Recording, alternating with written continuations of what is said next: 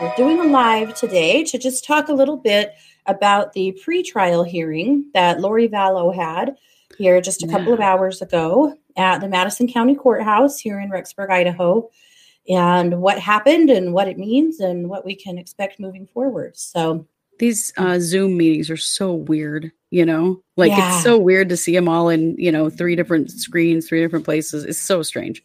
Yeah. So I've sat through tons of court as a social worker, and it just feels really weird. I bet it feels so weird to them being used to being in court. To be in court like that has got to be really strange. So strange. Yeah. So Judge Michelle Mallard was in her courtroom, and Lori and her attorney were in a separate courtroom, and the prosecutor was in his office. Yeah. So they were all meeting via Skype or via Zoom. Yeah, it's so wild, but who knows how long these will last. But luckily, they are allowing these to be streamed, which they should. But, Yeah, they really have to. Like lots of rules around the world, things have just kind of been thrown in the air. So I'm glad they are allowing this because they should. But So it was a pretrial hearing on the 3 misdemeanor charges. Remember that in Madison County, she was charged with 5 things. Yeah. She had 2 felony non-support charges that were, or desertion charges that were dismissed. Yeah. And so this was just for those 3 misdemeanors. The one was refusing to bring the kids back to the court. It was contempt of court from back in January. One of them was resisting an obstruction for, lying to the police about where the kids were. And help me with the other one. It was... I can't say the word. It was when they asked their friend to lie. Oh, right. Yes. Asking Melanie Gibb to lie to the police. Obstruction or something. They were asking their friend to lie for them. Yeah. Yeah. It's conspiracy-ish again. Yeah. So those were the 3 charges. Again, they're just misdemeanors. And so yesterday, her attorney, Mark Means, had filed a bunch of things. The more important ones are the ones that were really addressed today. She is pleading not guilty and asking for a jury trial on those 3 charges. So we know that. He had asked for a reduction of bail due to the fact that both of the felonies had been dismissed. And now she was being held on $1 million bond on 3 misdemeanors. So we'll get to that. Yeah. He was also asking for a change of venue. The judge was not willing to discuss that today. She said that can come down the line. And he threw several other things in there that she just kind of didn't. Yeah. Her usual very dismissive demeanor with him cracks me up. Yeah. I mean, she's just really ready to shut him down at any moment because she knows he's going to ask for a bunch of stuff that doesn't make any sense. Yeah. The last time, these guys were all in court together, it was an absolute circus with Mr. Means because he is a civil attorney and has his criminal law, experience is nil and knowledge seems to be pretty weak. And so he just continually does things, files things, demands for things that are completely inappropriate. Right. So it's so bananas. But anyway, so honestly, I can say I thought court was much less, dare I say, entertaining than I expected it might be. Well, Mr. Means said, Your Honor, we'll make this very brief, which I thought was super funny because in the last bail reduction hearing, it lasted 2.5 hours. It was this huge runaround of ridiculous crap that went nowhere. And the attorney and the judge kept referencing this is taking way more time than it needs to. And so this time he made a point of being very succinct and pointing out that he was going to be very succinct. He kept saying, I'm going to make this brief, Your Honor. A little bit, about how to deal with her because she has no time for this dude. No, not at all. Lori looks terrible. She's in a mask, so you can't see her whole face, but she looks like she's lost a significant amount of weight. She does. One of our listeners right now is pointing that out, and she definitely looks like she's lost a significant amount of weight. And she wasn't heavy to begin with, No. But she looks thin. She looks gaunt. Her hair has, she had hair that was, pretty what do we say? Well, she had highlighted and dyed and, beautifully taken care of. and probably And of required course, quite a few products to maintain, which you don't get when yeah. you're in jail. And so she's got gray roots that have grown out. Her hair must grow pretty quick, frankly, because she's got gray roots that have grown out several inches. She's been in jail for 5 months. I mean, it's crazy. When the judge said that, I was like, wow, it really has been that long. Yeah. Yeah, but she certainly is showing her age. She obviously is a person who really prides herself in looking younger than she is, and she's not in the position to be able to do that anymore. Yeah. I will say, though, that, the prosecutor made the point of saying her children are dead, her children are deceased, her children were killed. He used those phrases like many times. 10 times. And there was never a flash of emotion. Nothing at all. Just completely deadpan. Weird. Like, how can you not at least have some kind of response? But she didn't. Yeah, nothing. And Means he really tried to tread around the issue of the dead kids, Yeah. And of course, the prosecutor wasn't having it. And he blatantly said the words. Of course he did, multiple times. But I thought her complete lack of response was not a surprise. This is Lori we're talking about. But still, as the mother, as a human, doesn't do her any favors. That's wow. For sure. Yeah. So here's basically how it boiled down. The first thing that they were addressing was setting the date for a jury trial. And Mr. Means wanted to set the date out by 6 months. Yeah. Now, 6 months for 3 misdemeanors? What the hell? Yeah, but that's a long time. The prosecutor was actually completely agreed with that. And here's why. He said, there are many conversations that need to happen between myself and Mr. Means to determine what cases may be combined, right, and rolled together, and what we're going to do with all of these charges moving forward. Yeah. And so I felt like both of them felt like putting it off for a while leaves room. So there's all kinds of interesting possibilities. Right. It could be that all of these charges get rolled into something that's some kind of a plea deal potentially. That it's also possible, rare but possible, that they could try the two of them together on, all of the charges that Lori and Chad have that are identical, which probably won't happen, but actually could, and so there's pretty unlikely to happen, but lots of things could change between now and then. Yeah. Not only that, in 6 months, we all really still anticipate that there are going to be some kind of murder or conspiracy to commit murder charges coming. Right. We have it on good authority that there is some very compelling evidence that does suggest that Chad and Lori were the people who did the killing and dismembering of the kids, not Alex. So not straight up evidence we can share with you guys yet, but it is something that we have been, that has been shared with us that I think is really interesting. So we're going to wait and see, right? It's going to be interesting to see. So it's possible that by the time they get to the end of January, which is when the trial is set for, is the end of January, that these charges won't even be, it won't be relevant anymore. I mean, if they end up rolling it all together and there's a plea, or they roll all the cases into one and try them at the same time, it's 2 different counties, but it's the same prosecutor and he's been appointed by the state. And so there's a lot of things that could change for sure. Mm-hmm. So the big ticket item today that has everybody buzzing, and it's part of the reason we wanted to do a live and talk about it a little bit to help you guys understand why this happened, is the bail reduction. Yes. So the bail was set at $1 million when Lori was arrested in Hawaii, and that had been $3 million. It was $3 million then. $3 million. Yeah. Okay. And that was when she was in Hawaii, right? Mm-hmm. And 3 or 5. Wait, 3 or 5. It may have been 5. I think it was actually originally 5. That's right. Down to 1. Mm-hmm. So at any rate, and that was in Hawaii, when she was first arrested, with the intent to, and that had been set by Madison's prosecutors, or that had been requested by them to, basically get her in a position where they could extradite her. And then, of course, she was extradited. So that's when the first bond was set. They actually did try to challenge that in Hawaii. They were shot down. Mm-hmm. They came back to Idaho, and it was set at $1 million. And then they tried to challenge it again with a new judge, Michelle Mallard, who also held it at $1 million. Right. And if you guys remember that, there were some big missteps by the defense attorney at that point, by Mr. Means. that Judge Michelle Mallard made very clear, that he had basically done this all wrong. Right. But that's fine. So it was $1 million. So now they had removed both of the felonies. Why? Well, the felonies were for desertion and non-support of the children. Well, how do you make those stick when the kids were dead? Right.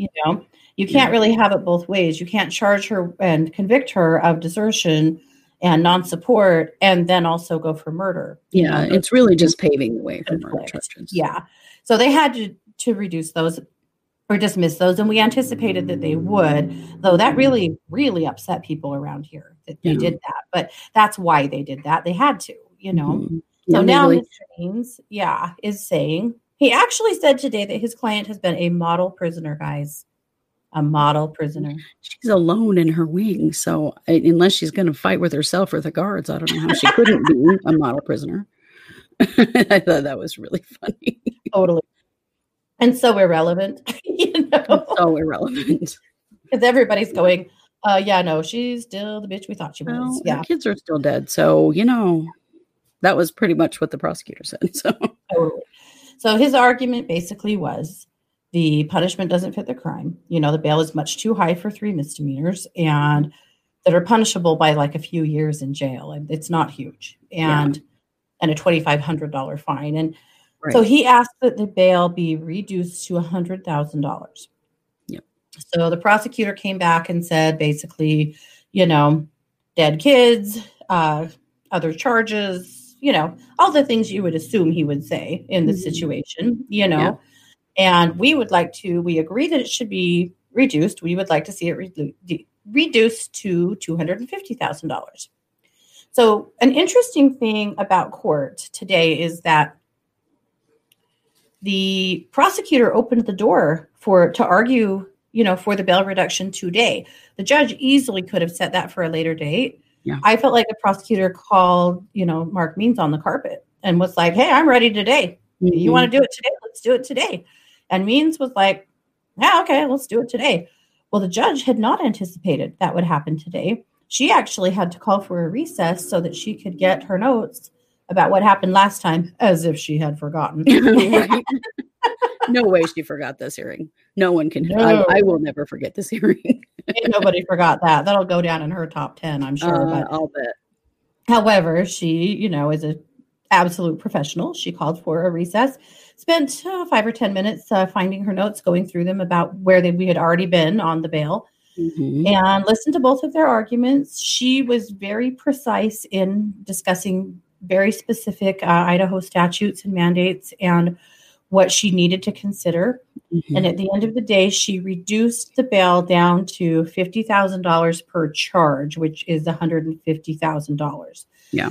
What that would mean if Lori were to bail out, she will not be able to get a bail bondsman because she already has $1 million bond on the other charges in Fremont County. Right. So nobody's going to bond her out. So she would have to come up with all of that. Yeah, she's not going anywhere. People kind of freaked out locally on local news and stuff, and she's not going anywhere. I mean, these were 2 separate $1 million bonds. She really had $2 million in bonds. $2 million bonds. And I'm seeing a lot of people right now, like on Facebook and stuff, super upset and confused. So we wanted to make this really clear. Yeah. Her charges are in 2 different counties. Okay. The first charge and the first $1 million bond is in Madison County where she's being held. The second charge is $1 million for those other 2 for the conspiracy charges in Fremont County, a neighboring county. Okay. Yeah. So now Madison has released her down. That bond is now $150,000 total. Yeah. Again, no bail bondsman would pay that. She would have to pay the whole thing herself. Right. If she paid it, which she won't, she doesn't have it, but if she paid it, then she would be released into Fremont County's custody. Yeah. Well, here's the rub. Fremont County does not have a women's facility. Remember, very rural, very small, tiny jails. Guess where their women's facility is? Madison. So Madison County Jail. She wouldn't even set 1 foot outside the jail, even if she were to bond on the $150,000. She's going nowhere. It would be an enormous waste of $150,000, which she needs to pay her attorney. one thing that Mark Means said in the hearing today is that Miss Daybell, it's killing me that they all call her Miss Daybell, and she asked to be called Mrs. Daybell, and I just think it's just a little itty bitty, know. Her attorney does it too, though. I mean, everyone. Yeah, he says that Miss as well. It's just, I don't know. Yeah, I don't know why it cracks me up. It just does. But anyway, he indicated that Miss Daybell is running short on funds. Yeah, I bet she is, considering that her cash cow is in the Fremont County Jail. Right. I think that's because Mr. Daybell is running short on funds. But at any rate, so that's what happened, is that, but that's what would happen if she bonded out. She wouldn't see the light of day and she wouldn't move facilities. No. Because she is in the very place that Fremont sends their female prisoners. So there's really it's just not happening. It's just procedural. It's just what the judge has to do legally. And honestly, it's a good thing because it would be seen as violating her rights to hold her in Madison on $1 million bond for 3 misdemeanors. I mean, they have to follow procedure and the rules, particularly because we want to make sure that she is viewed as getting a fair trial. Absolutely. And holding her on a bond that's too high, it would be violating her rights. And so this is really okay for this to happen. There's no need for anyone to freak out that she's getting out. She is not getting out. Oh, people were so mad at the judge. And I'm like, no, bro, she did the right thing. Yeah. You don't want grounds for appeal here. Right. The last thing we need are stupid missteps in this case that could, show either of these people the light of day ever again. And so no, we need to trust in the system and recognize the legal procedure. And this was correct. So all is well. Miss Daybell is not going anywhere. She's going to still have 3 hots and a cot at the Madison County Jail. Yes, she is. It's possible that at some point they will change venues for her trial. Her attorney doesn't really think that she can get a fair trial in Madison County.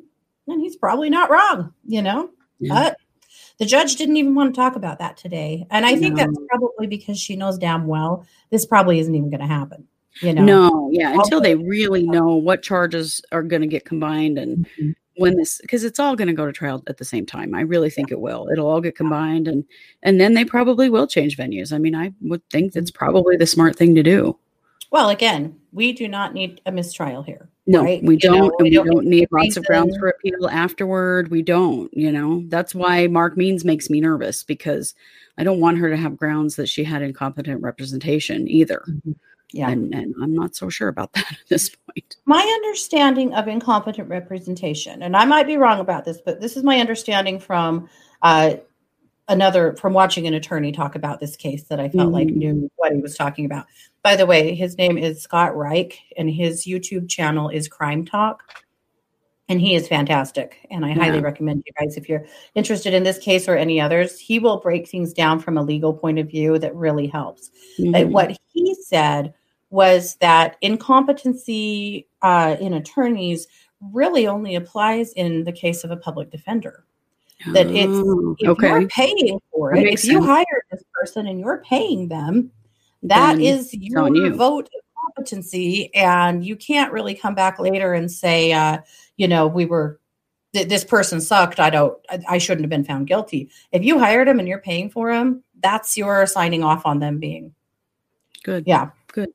Yeah. So now if a public defender were to seriously drop the ball on you, you could have grounds to say that since they were assigned to you. So right. Because you didn't have a choice on that one. There's a question. There's a few. Yeah. Did we discuss Lori's growing out of her roots in her hair yet? Yes, we did. We did. Yes, we did. One question. Oh, sorry, guys. Is one attorney representing both Chad and Lori? No. They were at one time both represented by Mr. Means, which is a conflict of interest, but that case was sealed, so we don't know what happened, except we know that Means is still representing Lori, but Chad has a different attorney. Those attorneys both are from the Boise area, and which is an interesting choice because, that's a 5-hour drive from where we live. Yeah. And so, again, I keep going, why, but we do, the word on the street, though, is that Means and Klein, his name is Klein, isn't he? Chad's attorney. I'm not sure. that they either share an office or they are associates in some way. So there is still that connection there, but that's all we know on that front. But yeah, they don't. Yeah. So yeah, question here. How is Lori paying? Thought all her money was from the kids. Good question. Our understanding is that has been being paid by Chad. So now who's managing Chad's money? Is it his attorney? Is it his children? If it's his kids, I mean, I would assume that at some point they could say, we're done paying for this. It's hard to know exactly how that's going, but and what they even have left after all of this too. They blew through maybe she has secret supporters, after a conversation this week with someone near and dear to us. So we learned a little bit more about really how deep this group of people runs in this area. And it's a lot. Now, are they all a bunch of people that would run out and kill their kids? Definitely not. No. But is it a group of people that were studying things that go well beyond the paradigms of their church and meeting in secret little groups? Yeah, there's been a lot of that happening. Right now, people are kind of covering their tracks and trying to avoid being excommunicated from the Mormon church over this. Right, really separating themselves from this. Yeah. And so maybe she has secret supporters. I'm not writing that off at this point. I'm not either. I think either of them could have quite easily. Our understanding is that there is still quite a large group here in our area that do believe that the world is ending on the 22nd. They still believe that is actually, or that the second coming is beginning. That doesn't actually mean the world is ending. It just means that things go from bad to worse.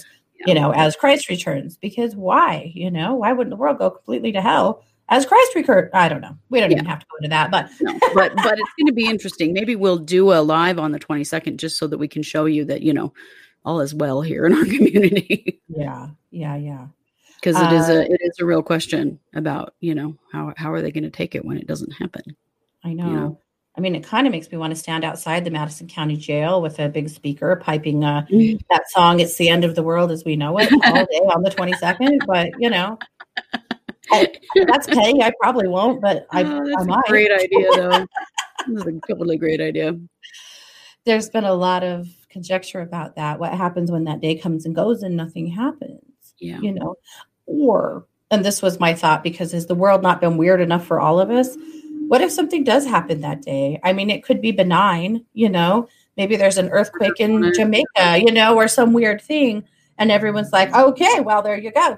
See, here we go. I mean, meaning can be applied to anything if you really want to put it there. So, it's people hard to will say see what they want to see. Yeah. I do think it's really interesting for us to see what happens on that day. And Yeah. If anything, and if they put those two on suicide watch, I have considered that if the 22nd comes and goes, because, there's this part of me that really questions if they believe that none of this is going to actually go to trial. They're not going to have any actual consequences because they think that the big thing is happening on the 22nd.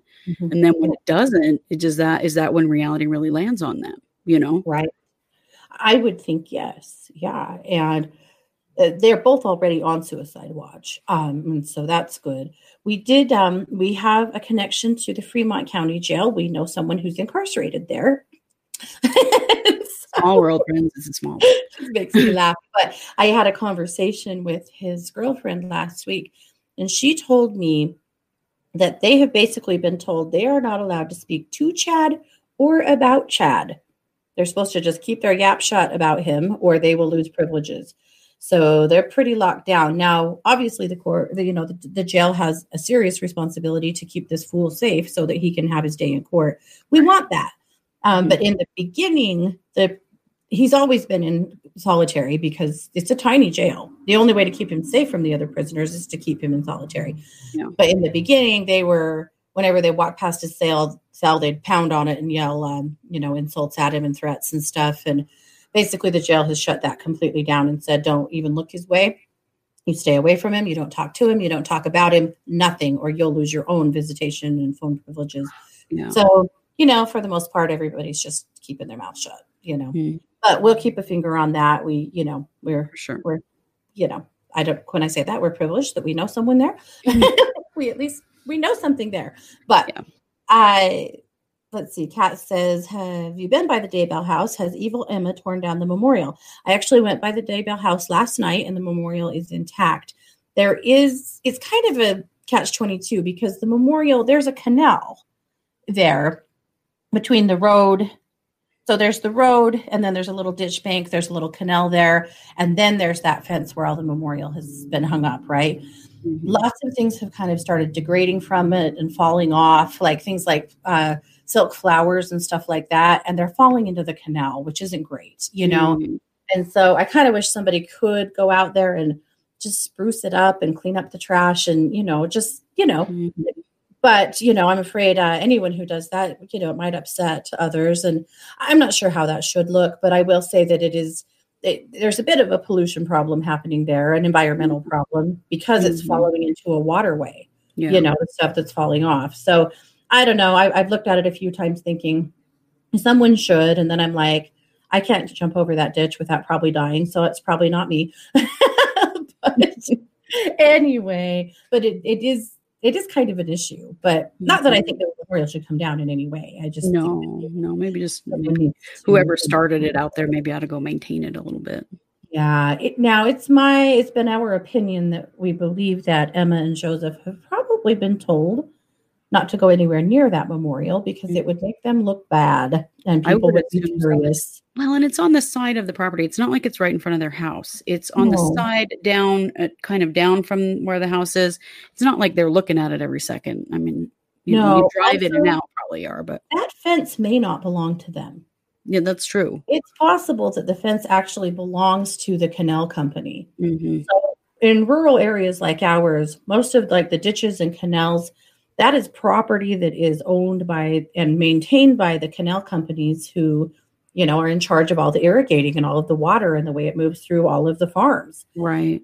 And it's possible that fence doesn't even belong to the Daybells, that it belongs to the canal company, and they'd be the ones that would have any say in what happens to all that stuff. Right. I don't know that for sure, but it is a possibility. Yeah, out there in that area particularly, I think that's more likely. We could probably actually find that out. We know the water master. We actually do know a water master out there. Yeah.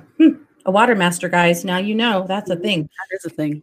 Actually, we'll ask on that. Yeah. I think that's kind of an interesting point, actually. So that's what we know. Yeah. Now, on a totally unrelated note, if you saw our live yesterday, Christy and I took a road trip. We we drove out to Leadore, Idaho, to the site of where baby Dior Kuntz disappeared. Yes. If you were following us last week, we started a 3-part series about baby Dior. He was 2 years old. He disappeared from Leadore, Idaho 5 years ago this month. Yep. And has never been found. No one has ever been charged. It was a similar shitstorm to this, the Vallow case, except for not nearly as nefarious, or maybe it was. Yeah. But anyway. He's never been found, so there's much less resolution. At least Tylee and JJ have been found. Yeah, so we drove for 3 hours, clear out into Leadore to the Timber Creek campground and to Timber Creek, where he disappeared or where he is purported to have disappeared from. Right. And did a little footage out there. We did a little live yesterday from the creek, but we also, creek. I've heard it both ways. Well, if you are from Idaho, it's Crick. I mean, we all know it, but it's spelled Creek. So, yeah, it's a little rednecky around here, especially in Leadore, Idaho. Anyway, we had multiple things go wrong. We sure did. We had quite the adventure yesterday. I'm not going to share it right now because we're going to share it in our video that will come out on Monday. But we do have a pretty good story for you, though. Besides the story about Dior, which is a great story, we're taking going further with that. But we have a pretty good story about just the stuff that happened to us while we were out there. Yeah, the shenanigans and unexpected things that happened to us on our little road trip are hilarious. So anyway, we'll share them. So definitely watch for that video.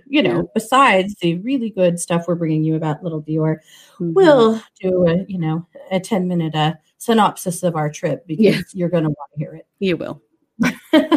But so that's what we have. Anything you want to add before we go?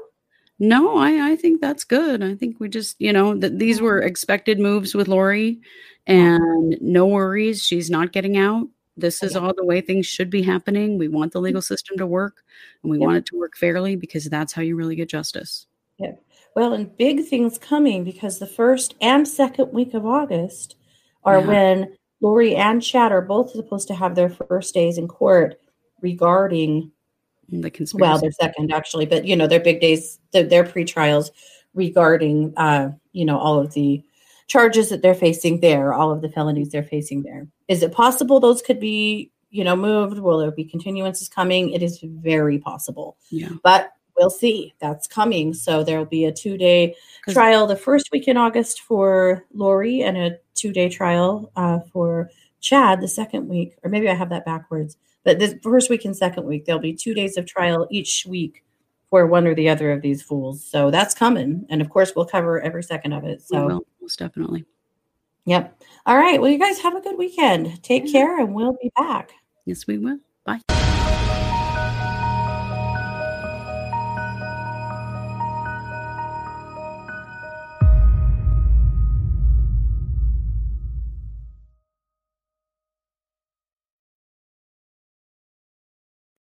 If you're enjoying this podcast, don't forget to like and subscribe on your favorite podcast platform. If you're watching us on YouTube, you can always like and subscribe there as well. We also love comments and reviews. True Crime Paranormal is hosted by Katie Weaver and Christy Brower, and produced by Christy Brower. True Crime Paranormal is a Short Girl Productions podcast.